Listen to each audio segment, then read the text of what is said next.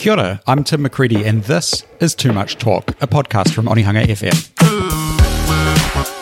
Way back in 1893, Elizabeth Yates became Mayor of Onehunga and the first female mayor in the British Empire. She famously said, "There is in both borough councils and in Parliament too a great deal too much talk." Over the last few weeks, we've been cutting through the talk and chatting to candidates and commentators ahead of the local body election about their vision for Onehunga and the surrounding suburbs.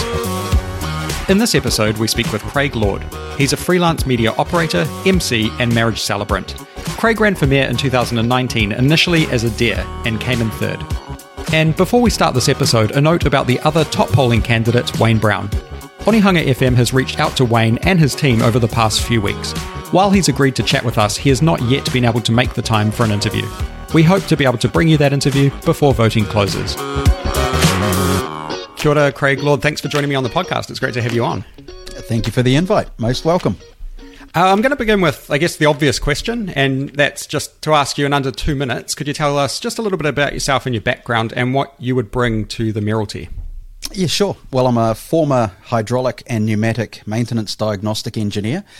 So that was the first 16 years of my adult working life. And for the last 20 years, I've run my own business doing media, broadcast, communications kind of thing, mainly for events, functions, motorsport predominantly. So it's not news media. It's more event and storytelling kind of media to a pretty niche market. So that's been kind of good. So that's really what I've done for 35 years here in Auckland, just working in and around small businesses and things. So what I bring is a common sense attitude to the mayoralty that comes from I suppose my natural instincts anyway, but also the engineering, because engineers, we're common sense people. It's just what we are. That pragmatic style of things, making sure things make sense. You know, A goes to A, B goes to B, and it doesn't go anywhere else. And we know that a square peg doesn't go in a round hole, but we know how to make the round hole square if we have to. So it's that kind of mentality I bring to the table. And also, really, my entire policies and visions all revolve around the same thing, which is making Auckland Council a world leader in providing core services, because that's its job.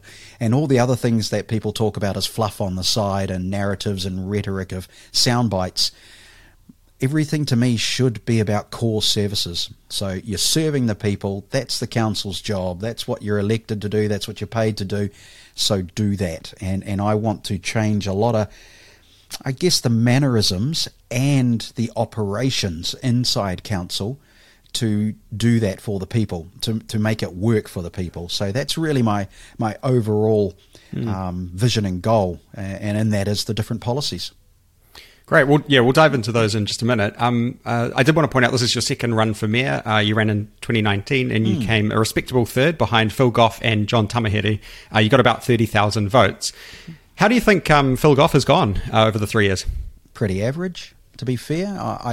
He's got his good points, but he's also got bad points. But we're humans. We all probably have that, you know. So, look, I find he's been a little lackluster, and he hasn't been a communicator to the people, which is what the mayor's job is. You're meant to be the representative of the people, not just the person that goes and to business and corporate meetings and presses palms and cuts ribbons. You're meant to be doing more than that. So I'm quite disappointed. We hardly ever hear from him. It's only in a disaster or if some major news happens that affects Auckland, you hear a few soundbites from him. Apart from that, nothing. And also, I think the fiscal responsibility has been lacking. I don't think there's been a push to really tighten the purse strings. And also, I don't feel there's been enough pushback to the government. And that kind of makes sense. I mean, he's a Labour mayor. He's part of them. He's in their system, embedded in their system. So he's not going to push back too hard at all. And even, like, for an example, the Three Waters, you hear him pushing back in the media, but in the background, you find later that he's already accepted the first payment from the government for Three Waters. And to me, that kind of sums him up. So that's definitely not what I'll be. What was it that made you initially want to run for mayor? Because I think a lot of people listening to this have probably got in the back of their mind, maybe I should run for local politics at some level. What is it that made you throw your hat in the ring 3 years ago and indeed again this year? I think it's two things. One is my nature is I like helping, and that comes in various forms, for people. Some people work in community groups. Some people might like to always fix people's cars or whatever. There's certain people that always want to help others. And I do in various ways. It's what I enjoy doing. And even when I was an engineer, my job was to make other people happy by solving their problems. And I loved doing it. That's why I did it for so long.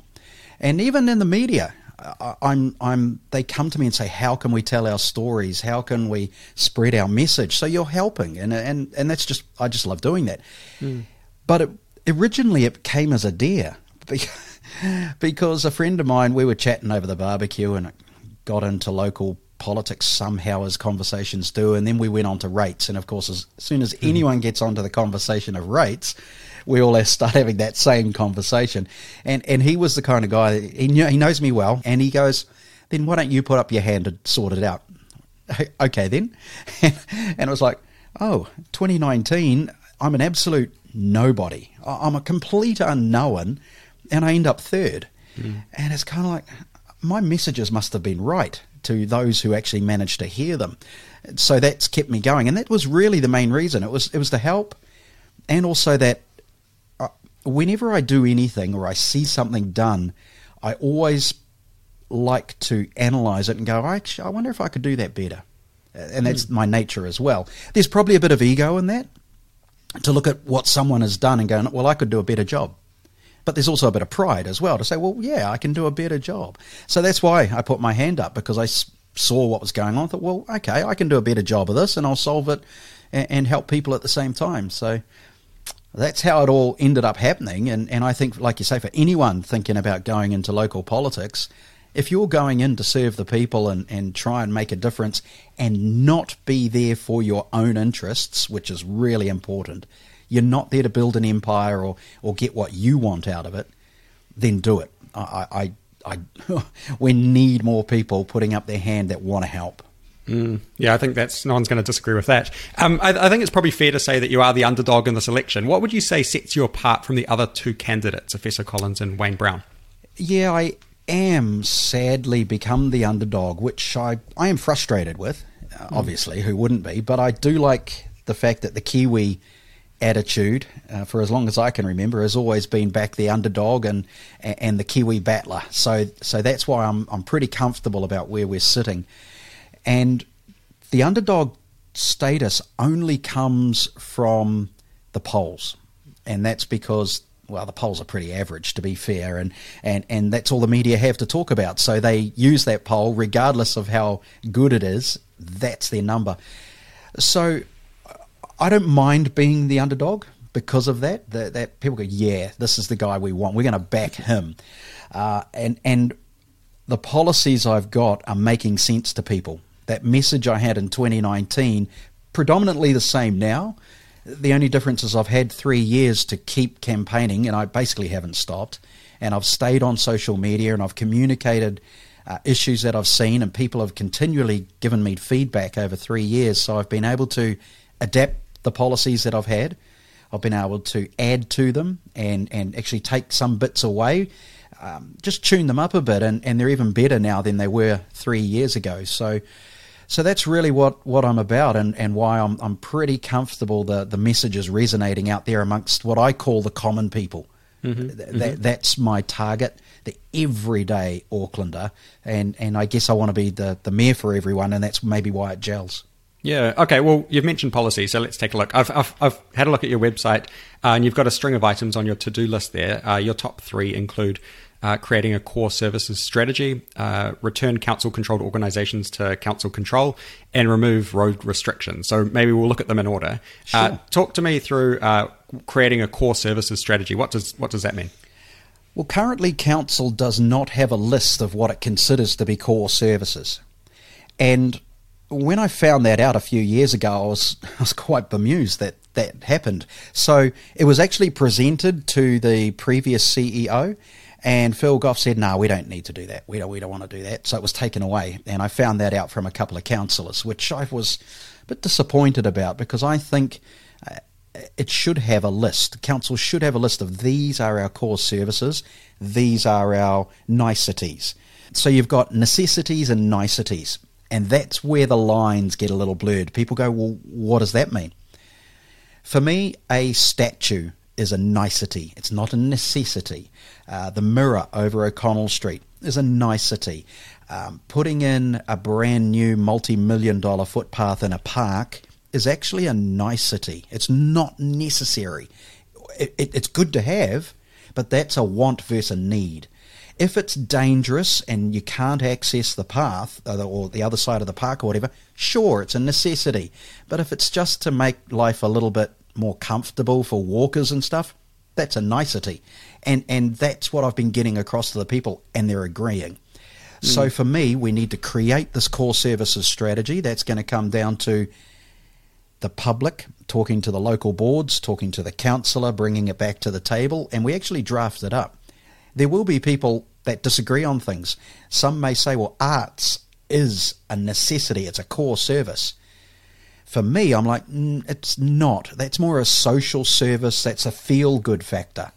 And we might have to have 3 segments. We might have to have the necessities to keep the city operating, the sort of fluffy stuff in the middle that makes us feel good, and then the we want this but we don't need this list. Right, because you do need some of the niceties, right? Because you want to attract people to live in the city and to stay here. Yeah, and that's where the difficulty is going to come. But I think it's important that we nut it out and we let the people be part of that. It's their city, it's not ours. So the people have to come back and say, yeah, we get it. We do want some nice things to look at, and we want beautification in places. But we also understand that clearing the drains, trimming the trees, dredging the rivers to stop Kumu flooding, making sure the footpaths are repaired, the roads are repaired, lights are working. Yeah, we get it. They're necessities. That's our focus. That's where our major investment should be going. And then we go, yeah, it'd be nice to have new gardens and this done on the park here and make it lovely so we can, like playgrounds. Playgrounds are one that can be actually in both. But to me, they're more a necessity because they're a special community service rather than a bit of artwork. So, and that's where the negotiations, and there'll be robust discussions, no doubt, but they've got to be had. And I think the majority, which is what we need to listen to, the majority will agree that there's a certain segment of things that should be a core service, and others are services, but not the core, not the major provision of a council. Okay, got it. So, okay, let's take a look now at CCOs. I assume they're probably a core provision of council. Would you say? 100%. Yeah. So these are the likes of Auckland Transport, Auckland Unlimited, the Economic and Cultural Agency, and Panuku, which is responsible for the city's urban regeneration. You want to return those CCOs to council control. What does that mean, and what would you get out of that? Okay, we'll pick on Auckland Transport first. Actually, no, we'll go away from Auckland Transport because it's easily picked on. Let's go to the other 2. Well, there's 4, really. So Watercare is just a service company. No big deal. They actually do a pretty good job. There's some trimmings to be done. I know people that work there that tell me the stories and go, okay, yeah, that could be done better, but it's not a disaster, so there's just a bit of trimming, no problem. Mm-hmm. You've got Panuku and Unlimited. Now, Panuku is basically a property developer. That's their function. But they burn hundreds of millions of dollars a year to do that. And they're playing with money. And to me, there's something not quite gelling. A good example is when they sold the Civic building beside the Civic for, $3 million and hectares of land. I mean, something doesn't add up. So we've got to bring that back under control so that council can look at it properly. And that's just one example of many, like some of the streets beautification they've done, Onehunga, Pukekohe, Henderson, West Lynn, all over the place, and they've been unmitigated disasters, so they're just burning through money. So we've got to get that under control. And then you go to Auckland Transport. Now, Auckland Transport is a monster that is definitely breathing fire all over the place, and they need to be slayed. And we've just got to get them where they're not making the decisions for us. The people need to tell them this is what we want, and that's the big change that has to happen. So how do you do it is the question. And there are tools, and I've been working on this for 4 years now to read up on the legislation and find out how it works. Mm-hmm. There's two committees, as a starter, there's two committees inside council. The CCO Oversight Committee, which is a committee of the whole, that's all 21. And then there is the Appointments Performance Review Committee, and that is just a committee of 7. Those two committees together have the power to hire and fire the board, make the CEO accountable for their duties as CEO, so we hold them responsible. It provides the statement of intent of what the duties are of the CCOs and what they can and can't do. So that legislation actually exists. It's never properly been enforced, and that's where we have the issue. Right. So, and also Phil Goff took 2 councillors off the voting position of the board. We need those 2 councillors back on.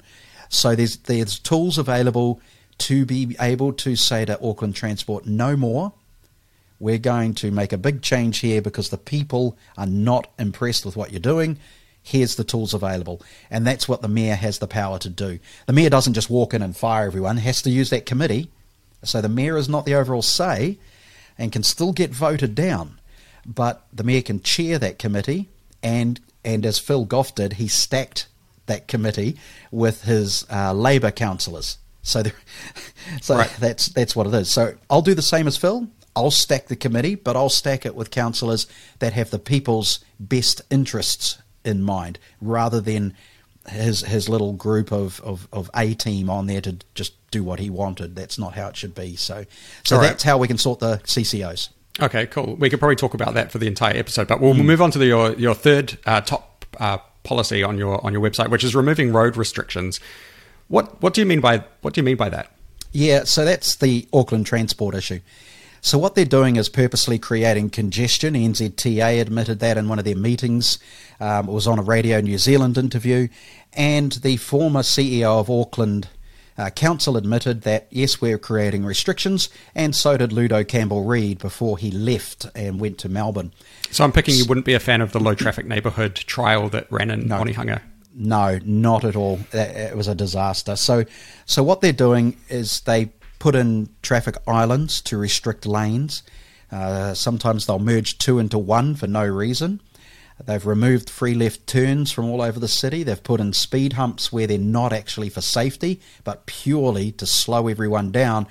And at times, that's fine. If there's a high-speed road and you know everyone's just treating it like a racetrack, yeah, okay, let's slow down people here and put a bit of safety in mind. And we'll put in a couple of speed humps, well signed, well lit up, because a couple of the new ones you can't see and there's people going airborne. The reports on social media are quite fascinating. But there's so many that are being put in that are nonsensical. They're cynical. And we've got to get rid of those. We've got to get traffic flowing again. Raised pedestrian crossings, to me, are ridiculous. They're saying they're for safety. But by the time you hit the pedestrian crossing and then go, oh, I better slow down, you've already hit the pedestrian. They should be using rumble strips well before the pedestrian crossing so that an inattentive driver goes, what's pedestrian crossing? Because that's where the problems happen at pedestrian crossings. Just a little bit of inattention, some rumble strips, job solved.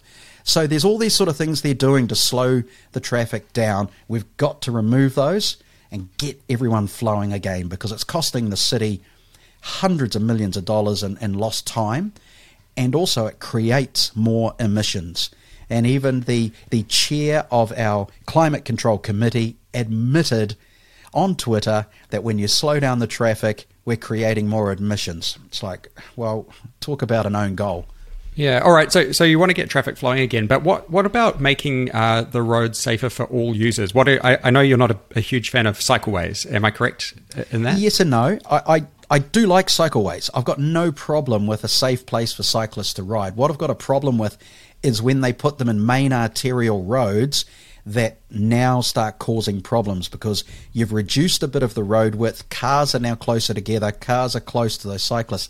They should have used the footpaths. The footpaths are there. And there's also, where I've noticed a lot of these cycleways being put in, there's wasted land on the side. Well, they could have extended the footpath more on towards, away from the traffic, just like they did on Tamaki Drive. They didn't expand it. All they did was paint the line down the middle because it was already wide enough. But that's available. And just sometimes I see some nonsensical cycleways being built for excessive amounts of money that are causing more problems than they're solving. And I do get we want cyclists to be safe. No problem at all. But where do we draw the line? Where do you stop wrapping the world in cotton wool over other things? And that's always been a problem for humans, and it always will be. Someone will say, well, I want more, and others will go, well, come on, enough's enough. We can't be like that. So there's a compromise to be had. No problem with sharing, but it's just got to be done in the right place. And there's so many side streets where cyclists can use, but for some reason they're just doing it on the main arterials. So it seems a bit odd. Okay, so main arterials is one thing, but what about one of the things that we've heard about on this podcast when we've talked to some of the community members is that they want their kids to have sort of safe routes to be able to cycle to school, like it was when they grew up, when there weren't, the roads weren't quite so busy. How do you make it safer for kids to get to and from school by bike? Well, everywhere's got a footpath. Everywhere, well, except Herald Island and some of the rural sites, but generally there's footpaths. So maybe we've got to rethink the wheel here. And instead of putting them on the road with cars, we say, well, the footpath is there. Of course, you've got the issue with driveways. That becomes a problem. It's not a simple solution. I do understand it. There is not going to be a blanket one thing suits everywhere. And I think that's been part of the problem because to me, that's what Auckland Transport are doing currently. They're just saying, well, we're just going to put them in. But it's actually causing other issues. So we're going to have to compromise and come up with solutions. Sometimes we can use a footpath. Sometimes we can widen areas. We just got to be a bit smarter about it than just throwing down some concrete blocks, painting a bit of the road and saying, there you go, there's your cycle lane. No. Okay, I wanted to also ask you about your leadership experience because, that's a major component of being mayor. You've got to bring 20 councillors together, which is always fraught with challenges, given the disparate bunch that you'll likely end up with. How would you approach that? Well, it's just adult conversations, isn't it? Like we're having now. You just communicate, and when a debate happens, an argument, you just got to be adult about it. And I know that sort of rhetoric has always said adult conversations. It's a buzzword, but it's true. You've just got to talk to people and say, well, look, I don't agree with you. I know that's what you believe, but we should be doing what the people want or however it is. And it's really difficult to explain to people how you solve conflict amongst other people unless you're in that conflict at the time, because they're always slightly different and the issues change the conflict style. Leadership is about listening, and it's about giving your opinion and visions without being a bully, without banging the table, shouting down, this is what's going to happen, without belittling people. Say, yeah, I get what you're saying, I don't agree with it, and having the courage to say no, or the courage to admit you are wrong. And that's how you work as a leader. But you've also got to be decisive. You've also sometimes got to say, enough, we can't keep doing this, and lay your reasons down. And it's not like you own the company, as you've said. You're not the colonel of an army where people just do what you say. You're not the boss where people have to do what you want. You do have to do it differently. But coming in as the boss, you'll get nowhere. You'll be stonewalled on week one, game over for 3 years. That's right. Okay, I did want to ask, you don't seem to have a lot on your website, I might have missed it, but in relation to climate action, what do you consider to be the responsibility of council in terms of climate change? Well, there's very little we can do. That's the problem. The numbers are very clear. Government have put on that New Zealand as an entirety, not just Auckland, the entirety is only 0.17% of the world's emissions. It's so tiny. Any change we do is so minuscule, it's not going to affect the weather. So that's the first part. But does that mean we should do nothing? No, I'll finish. Because that's what happened. People go, oh, well, you're a denier. No, I'm not. Humans are terrible. We are putting out emissions. Yes, we are affecting the climate. And we do bad things. Even the way we throw our junk into rivers and the ocean and bury our stuff in landfills. It's ridiculous. And the amount of consumable products we buy that we have to bury the packaging. We're dumb. And then you could go overseas and say, well, look at what you're doing with your rainforests. You're obliterating our planet. So we can do a lot better as humans. We've got to stop chopping down thousands of trees per year around Auckland. That's a number one. We've got to stop selling off our green spaces and turning them into concrete jungles. That's two. The problem with vehicles, which is the easy one for anybody to pick on, is the reduction in emissions is not going to change the climate. That's the problem. Yet we're told to run around in circles going, the sky is falling quick, we're going to die in a couple of years from floods and fires. And like, hang on, whoa, what we do will not change that. We are a tablespoon in an Olympic-sized swimming pool, emptying it out while the rest of the world is filling it up with a bucket. But we still have to keep doing it anyway, because then if everybody else gets their tablespoons in there, cool, we can start making. So at the moment, it's a feel-good factor. It's to look good on the world stage, and some climate activists have admitted that. I've heard their podcasts online, and they're saying, yeah, well, it's up to us to make the start and look right so the rest of the world might follow. Well, the rest of the world doesn't care what we do. But I understand the rhetoric that they're trying to portray. So, and it comes down to also electric vehicles. They're not as green as people think they are.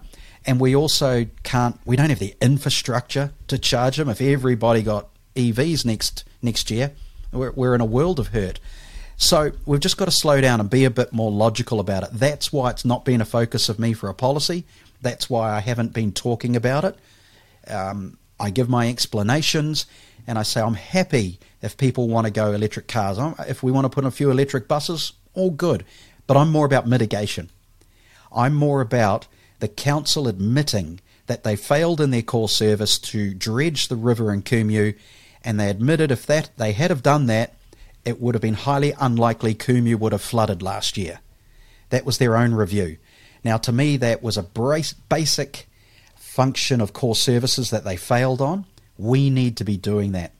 So if we're going to keep the climate tax, I don't want it to go to new buses and all that. I want it to go to the contractors that are going to clear our drains, make sure our culverts are good, our rivers are dredged, our sewer is not flowing in the wrong, all those sort of places with climate mitigation. Help with our seawalls. The Orewa one's been delayed again. So those sort of things we have to do, and that's where I'm at with that climate stuff. Yeah. What about okay, so let's talk about public transport, because a large component of our emissions come from transport, and I know that you want to scrap the light rail project and instead campaign to replace it with maybe a second harbour crossing. What would you do to improve mass transport in Auckland? Is that something you think does need work? It does, but it's almost impossible, and I've been very open about saying this, and I also have been open about saying I feel sorry for Auckland Transport trying to do it. The reason is Auckland's topography, our layout, and the way the sprawl of suburbs has been created over our last 180 years has never been designed to take public and mass transport. And every time they compare us to an overseas city, they have. They've been going for hundreds, if not thousands of years, and they've developed their cities to work around mass transport. Auckland has not. And when you look at a map and you drive around, you go, yeah, this isn't easy at all. I can see why there's a problem here. And there's only 3 solutions to get effective mass transport in Auckland. One is tunnelling and subways, which will never ever happen because of the cost. The next one is a scorched earth policy. So, well, you've got 2 sort of options together there. You get rid of the cars, which is what they're trying to do, and replace it all with buses. But that doesn't work because it just doesn't solve the getting around problem. So you've got to use the scorched earth policy instead, which is they're looking at doing at the Eastern Bus Link at the moment, removing around 30 properties, which is why the consultation's gone on for so long. So a scorched earth policy all around Auckland to lay in good bus lanes or tramways or whatever. And the third option is going above ground like they've done overseas. So, And the good thing about above ground that I like is the new technology of magnets or air, and they're electric now. They're not even, they're not powered by engines. They're electric. Solar so you're panel, sort of talking sort of like a monorail style. Sort of. The old school monorail is gone. The new stuff is fantastic and cheap. It's so economical. So to me, that's the only 3 ways you can solve Auckland Transport's mass transport problem. And even if we had a second harbour crossing, we still don't have the links for the harbour crossing. That's right. So that's the issue. And when I went on the tour of the CRL, I said to the guys, okay, if we put a second harbour crossing, where does it link into the new line? And the chiefs of CRL are going, so even they don't know. So there's still a lot to be thought about there. I know the North Shore would love mass transport rail, but how do you link it? That's our major issue now. Their Northern Bus Link is great. That is brilliant down the motorway. And if we can get that on our other motorways working properly, great stuff. But it's still not the ultimate mass transport that we need. And finishing on that, I have been watching the AT local system that they're trialling. Yes. I think they did a Devonport for a while, but I think it's out in maybe Papakura or somewhere at the moment. I can't exactly remember the suburb it's in. So this is when you can use an app, sort of like Uber, to get a car that comes and picks you up and takes you to where you want to go, sort of in a local area, right? Yeah, it's kind of a minivan kind of situation, and that can take you around and also take you to the major hubs, transport hubs. So that could be Auckland's answer, using these vans to get around for people who say, okay, I know the buses don't work for me because I'm so far away from a major transport hub, but I'll use AT Local to take me to the train station or take me to the bus depot. Now we can try and work things out. All right. A few more issues I want to cover off just before we get to our quickfire round. Crime. I know that you were involved in a bit of an altercation a few months ago. I saw on your social media. Tell me about that. I was working on my house and a drunk driver sideswiped a parked car out the front and then drove away. So I went and tried to find where that person came from. I didn't know if it was a local or not, so I started door knocking, and as I was door knocking, he came running up the driveway and he was drunk. So that's where an altercation happened, because is that you? Because I wanted to know where to call the police to say I've found. And I guess that's me helping again. I should have just rung the police and told them what happened and let them go find it, but I couldn't help myself. I go find, and then I was going to call him, but he turned up at exactly the same address of the house I happened to be knocking on the door. Yeah. So we got in a scuffle, and then a handful of us had to hold him down, and he was, I don't know what he was on, but it was something pretty good. Right. And we found out that he'd also had another accident in the car, took down a power pole, and then he went to the police station. They had to let him go. He got out, stole a car, had another accident that night, head on, putting people in hospital. So, yeah, that was my altercation. Okay, so we're hearing stories like that, and ram raids and other acts of violence almost every day in the city, it seems. So what can a mayor do about that? Not a lot.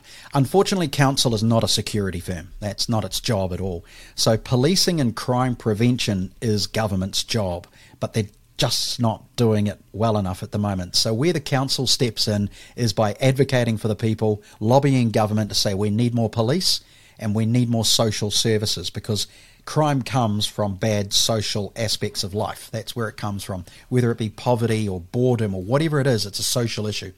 Community groups can step in and help troubled youth, but again, that's not a council job. What council could do is say to the community groups, you've got nowhere to meet, you can't afford the fee to rent one of the community halls, so we'll help out with that, because this is a really good cause. And you just got to weigh that up as well, because then other community groups will say, well, if you're looking after them, you've got to look after us, and so you can see where the problems can start to expand. But to me, that's a fairly fundamental one. So that's where council can step in. Council's job is not to secure buildings and secure businesses on their behalf.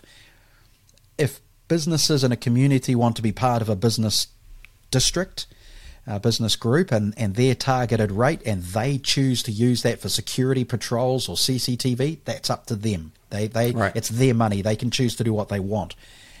And I think in Otahu, I think there's another suburb that does it. Well, there's some downtown, and well, CBD's another issue. But it's not a council role. We should be lobbying government and saying, come on, you're not providing Aucklanders with the services you are meant to be providing. Fire, police, ambulance, hospitals, schools. Right. That's government's job. Okay. All right. This is your second time running for the mayoralty. If you don't get it this time around, would you run again in 2025? I guess it is. Depends on the numbers, to be honest. If I dip out badly, then that tells me whilst that many people liked my message, not enough did. Mm-hmm. And then I've got to weigh it up and see, is that the case, or did it just not get out to enough people? Or if I'm very close but didn't quite get there, that tells me that, yeah, this is worth doing because my message must have got out. Plenty of people heard it. Won't take much more to get that message out again. So it's dependent really on the people. They're the decider, not me. And if you are successful and you become mayor, do you think you would want to run again in 3 years' time, or would 3 years be enough to do the turnaround job that you're proposing? No, you can't. And that's what disturbs me a little bit about Brown as a candidate. He's admitted he's a one-term mayor and then he's out, or you can't achieve what you want to achieve in 3 years. It's just not going to happen, and everyone knows that. So I find that a little bit disingenuous to the voters, that it's like, well, what's your agenda then? What's your purpose? Because your policy's a little light. So what are you really here for? So no, you've got to say to the people, you need 2 terms. If they want you in more, cool. Or you might go, I've done my job, someone else can carry on. Right. But I think you need 6, yeah. Okay, all right. So quick fire round. And I'll ask you to keep your question to just a sentence or two if you can. So first one, what suburb do you live in? Blockhouse Bay. And when was the last time you used public transport? Would have been a month or 8 weeks ago. That'd be bus? It was train, actually. Train? All right. When was the last time you rode a bike in Auckland? Be 2-3 years ago when I got rid of my bike. Yeah, at least. Yep. If you couldn't live in Auckland, where would you live? Cambridge. If in your 3 years as mayor you could only change one thing about Auckland, what would that one thing be? Preferred contractor procurement system. Yep. Yeah, that's an interesting policy of yours, which people can have a look on your website to learn a little bit more about. What politician do you most admire? Difficult. I don't really have one, honestly, because there's little bits about various ones I like. I like the toughness of Margaret Thatcher, but she also did a lot wrong. I liked the way that you had someone like John Key who had a personality you could adhere to, but I wasn't always impressed with what he did either. Obama, loved some things, didn't like some things. Mandela, same. So Winston Churchill. But I'd say in mayors, I never met him. I'm too young to have known him, but I've read his book, and Mayor Robbie is right up there from what I know of him. Yeah, nice. Would you hire Efeso Collins or Wayne Brown if you were elected? Wayne, definitely not. He's not a people person, and this role and position requires people. He's a project manager. He's admitted that. That's his thing, and that's what he should be doing, managing projects, not being a mayor or a leader of a group of people. Efeso, no. And the reason is I said to Efeso, and actually at debates, you are wasting your talent. You are a social services person. You should be knocking on the door of government in some department, and that is what you are exceptional at. Do it. Use those skill sets to what you should be using them for. And unfortunately, I don't think there's a role for that inside Auckland Council as such, because, as I said, it's core services, not social services. So, no, probably not. Some of the other candidates, though, who haven't had much airtime, there's a couple in there that I'd actually bring in to do specific roles, yeah. All right. And a question that I'm asking all my guests, you're from a few suburbs over, but could you tell me one of your favourite places in Onehunga and why you love it? Oh, well, I worked there for 16 years. The new beach area and park area for the dog walking is fantastic, what they did there down in the harbour. I think that's brilliant. I do like the new bridge at Mangere Bridge, which is next door. And I lived at, I actually flatted in Onehunga when I first moved to Auckland, and then I flatted at Mangere Bridge, so kind of there. Onehunga, I'm being an engineer, I just love industrial sites. I don't know, and Onehunga's full of it, and I love the workingness of Onehunga. So that's probably what I like. It's pretty grassroots, blue collar, which is what I am, and I kind of fit in there. Yeah, nice. Okay, and before we go, just in under 2 minutes, could you tell the people listening why they should vote for you, Craig Lord? Basically, I'm a common sense person. I want to bring practicality back into the council operations. I believe we can turn it around and make the bad things good and the good things even better. There are good things in Auckland City, and yes, there are issues, but they are fixable. And then it's not all doom and gloom. And just with a bit of common sense, a bit of practicality, we can make it a livable city again. We can make it so that people can go, this is great. I'm loving Auckland right now. And that's what I want to try and achieve. Great. Well, thanks a lot for your time today. We appreciate it. And it's been good to just hear a little bit more about your campaign and your policy. So all the best for the few weeks ahead. Appreciate it. Thank you. Thanks for listening to this conversation. If you enjoyed it, please share it with your friends and your neighbours. And make sure to connect with me on social media. I'm Tim_McCready on both Twitter and Instagram, and I'd love to hear from you. Thanks also to my producer, Josh Couch, who dreamed up Onehunga FM to bring hyper-local content to the residents of Onehunga and surrounding suburbs. I'll be back with the next episode soon. And don't forget to vote. Voting closes on the 8th of October.